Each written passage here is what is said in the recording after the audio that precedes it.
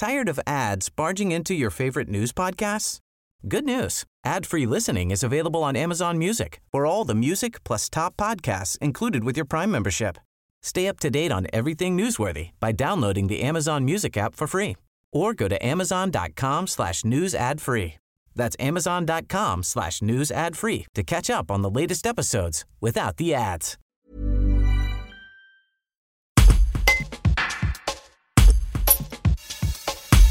Face à un contexte sanitaire compliqué pour les lieux culturels, les archives départementales de l'Ardèche ne baissent pas les bras. Différentes expositions sont à prévoir ces prochains mois. Juliette Gauthier, nouvelle directrice des archives départementales, les présente. Un reportage de Juliette Voisin. Alors, une fois que la crise sanitaire sera à peu près derrière nous, on inaugurera au mois de septembre, à l'occasion des Journées européennes du patrimoine, une exposition sur l'industrie qui s'appellera « Des hommes, des femmes, des usines ».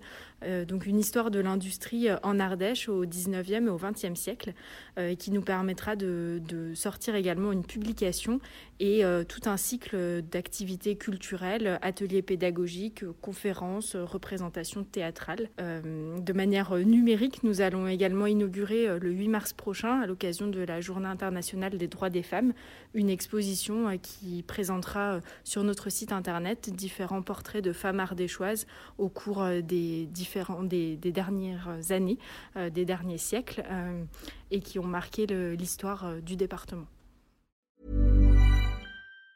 Tired of ads barging into your favorite news podcasts? Good news. Ad-free listening is available on Amazon Music for all the music plus top podcasts included with your Prime membership.